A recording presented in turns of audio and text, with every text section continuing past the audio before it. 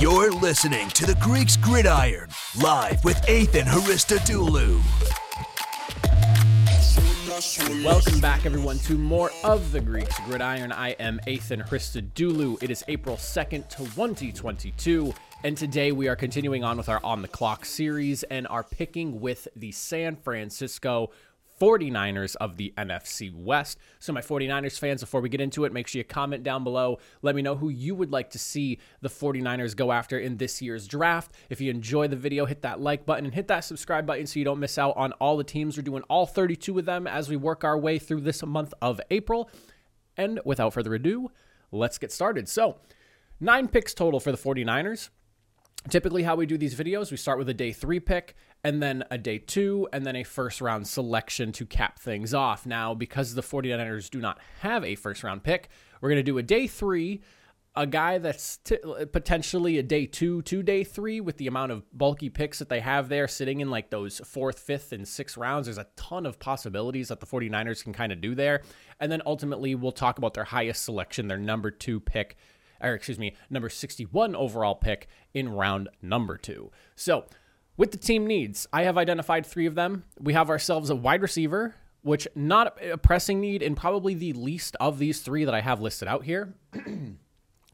Offensive guard, and then defensive line. Defensive line, a little bit more general because there's a couple of places I feel they could go after, and I've picked one of the 2.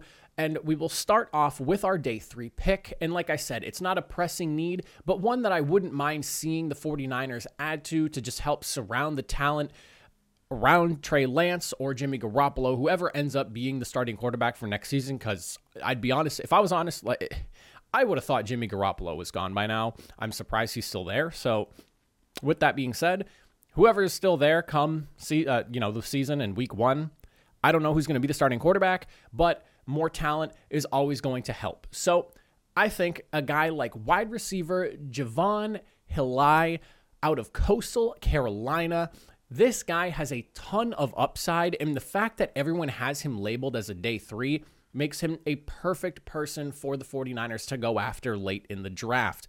This guy, 464 snaps out wide, 175 snaps in the slot, so he brings some versatility. While he's mainly an out wide guy, he shows that he can play in the slot, and I've even seen a lot of people project him to be more of an in the slot guy, which works because Deebo Samuel's kind of all over the field. Brandon Ayuk is more of an outside guy, and then your slot receiver position sort of up in the air, so why not got a guy like Javon, who is, again, projected to be more of a slot receiver than anything else anyways. You bring him in. He was a touchdown machine, 17 over the last 2 seasons, and a 54.5% contested catch rate. This guy can go up and get the ball. And for somebody who is going to have a cannon of an arm like Trey Lance, get him a guy who's able to go up and high point those catches. There's potential that he maybe overthrows a shot or 2, and Javon Hilai, I believe I don't know exactly how to pronounce his name. I'd be lying to you guys if I said I did. So let me know if you know the exact pronunciation down below, please. But bringing in a guy like him who is so good at winning those tough catches would only help increase the efficiency of Trey Lance when he comes in here and make his job a little bit easier. And that's what you should be doing in this year's draft, is preparing for Trey Lance's ultimate start, whether it ends up being in week 1 or maybe at some point down the line in the season. Who knows? I'm very curious to see how you 49ers fans are going to react during this year. Should Jimmy Garoppolo start and things maybe aren't going as well as they did last year? Will the calls for Trey Lance start to get loud? Will Mike Shanahan, have his hand forced in using his number 3 overall pick from last year's draft? But there are some cons to his game. And again, this is why he's a day 3 guy and why I think that he's somebody you can bring in and kind of mold into the guy you need him to be. His play strength isn't great. He's young, so he has time to get stronger and bulk himself up and get a little bit better, but he tends to get knocked off his routes a little bit. So that was one of probably the biggest knocks that I saw when I was doing my research on him. That came up in a lot of different areas that I looked at. Some people think also that it's a little bit concerning the lack of cornerback talent he went against playing in Coastal Carolina. He didn't go against a ton of amazing teams, so they think that maybe his stats are a little bit more inflated because of that fact. And he does have a 7% drop rate this past season, which is a little bit concerning, but maybe it's a mental thing. Maybe it was just, situational. Never necessarily know. There are players that come into the league with really high drop rates who become excellent wide receivers, and then vice versa, like great hands in college, and then they're butterfingers in the NFL. That's one of those things where you'll see when you get there, but it is a thing worth noting as we go through the draft process here. But Javon Hillai out of Coastal Carolina, book that day 3 pick. I mean, you guys have a litany of picks in those later rounds. If he's sitting on the board somewhere in like rounds 5, 6, 7, go after him. Why not? Take a flyer. Add to your already very talented receiving group of Deebo Samuel, of Brandon Ayuk, of George Kittle. Why not get yourself another potential weapon over there to catch passes from whoever the starting quarterback is?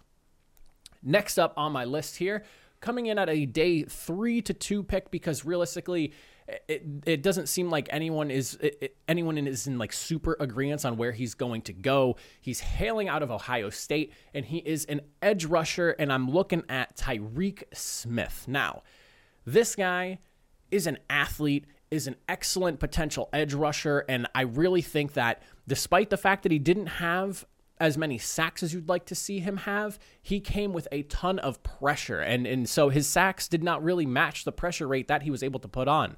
20.2% pass rush win rate for this guy. He was excellent when it came to getting after the football, but again, he didn't get the sacks you'd want. He only had 3 in 2021, but I mean, the guy has experience on an excellent team in an excellent, going up against excellent teams himself, playing teams like Utah, Michigan, Michigan State, Oregon last season. And he has that athletic profile and mold to fit the edge rush perfectly. 6'3", 245 pounds. He's very athletic. This is the type of guy that you want to bring in on the edge as a project in that like day 2 to 3. Like if you're looking at the rounds, it's probably like round 3 or 4. That's why I have it kind of sitting in the middle there. And the reason I bring him up is mainly because Dee Ford, I'm starting to think his best days are behind him. I really like Dee Ford, and it was fun watching him when he was playing really, really well, but his play has steadily declined due to injuries and just not being able to stay on the football field, and his effectiveness as a pass rusher is not quite what it used to be. So I think ultimately it's time for San Francisco to start looking at options there. And again, don't spend a day, your second round pick. You're using one of those later round picks, or maybe putting a package together to trade up to get him if you feel like he might get off the board. But Tyreke Smith fits the bill. And again, he's a project player. It will take him a little bit of time to really reach his full potential, but he has that build and profile that you want. Now, he does struggle at times, to shed blocks in the run game, so that is something he's going to need to work on, but that's a technique thing more than anything else and can definitely be adjusted. And he does have an injury history. He missed some games in 2019 and in 2020, which is why I project him to fall a little bit in the draft. Teams, you see injury history and it's like, ooh, stay away from me. I don't want to touch that. So definitely an opportunity to get him somewhere at the end of day 2 or potentially early parts of day 3 if he does slip that fall.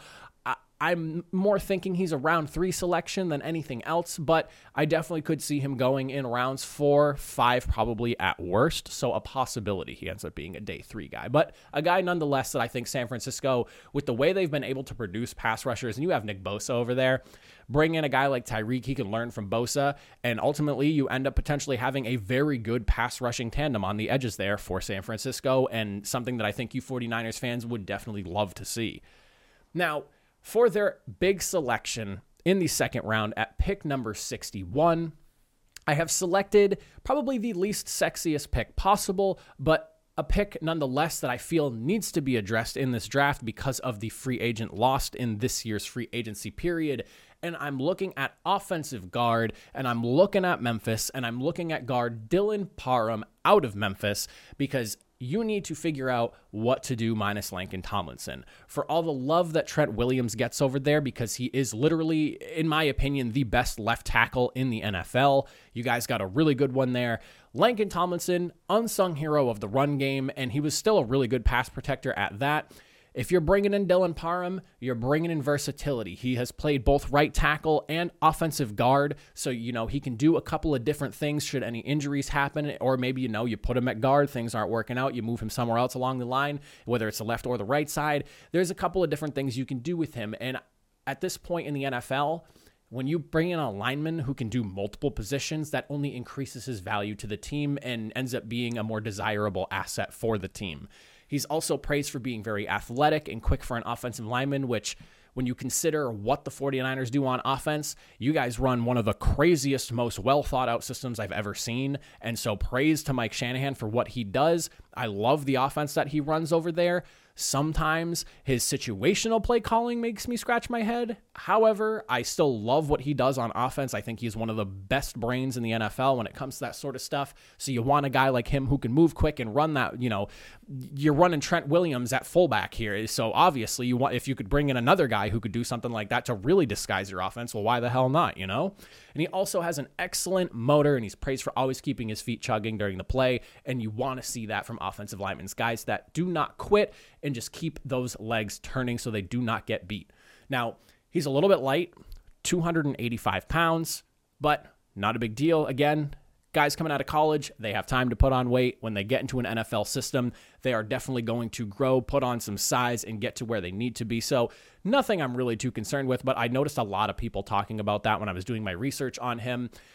There's also, again, another thing that was brought up with the wide receiver selection I had in day 3, concern about talent that he played. He only went against Mississippi State as the lone Power 5 school that he was up against in the last 2 seasons, and his play strength is also something that leaves a little bit to be desired, which again kind of goes along with putting on the size, getting in the weight room, bulking yourself up, becoming a man instead of a boy coming out of college. So the concerns are minimal, where the upside is there, the tendencies and the intangibles and just like the heart and soul and motor that you can't teach some players because some players just have it and others don't is there.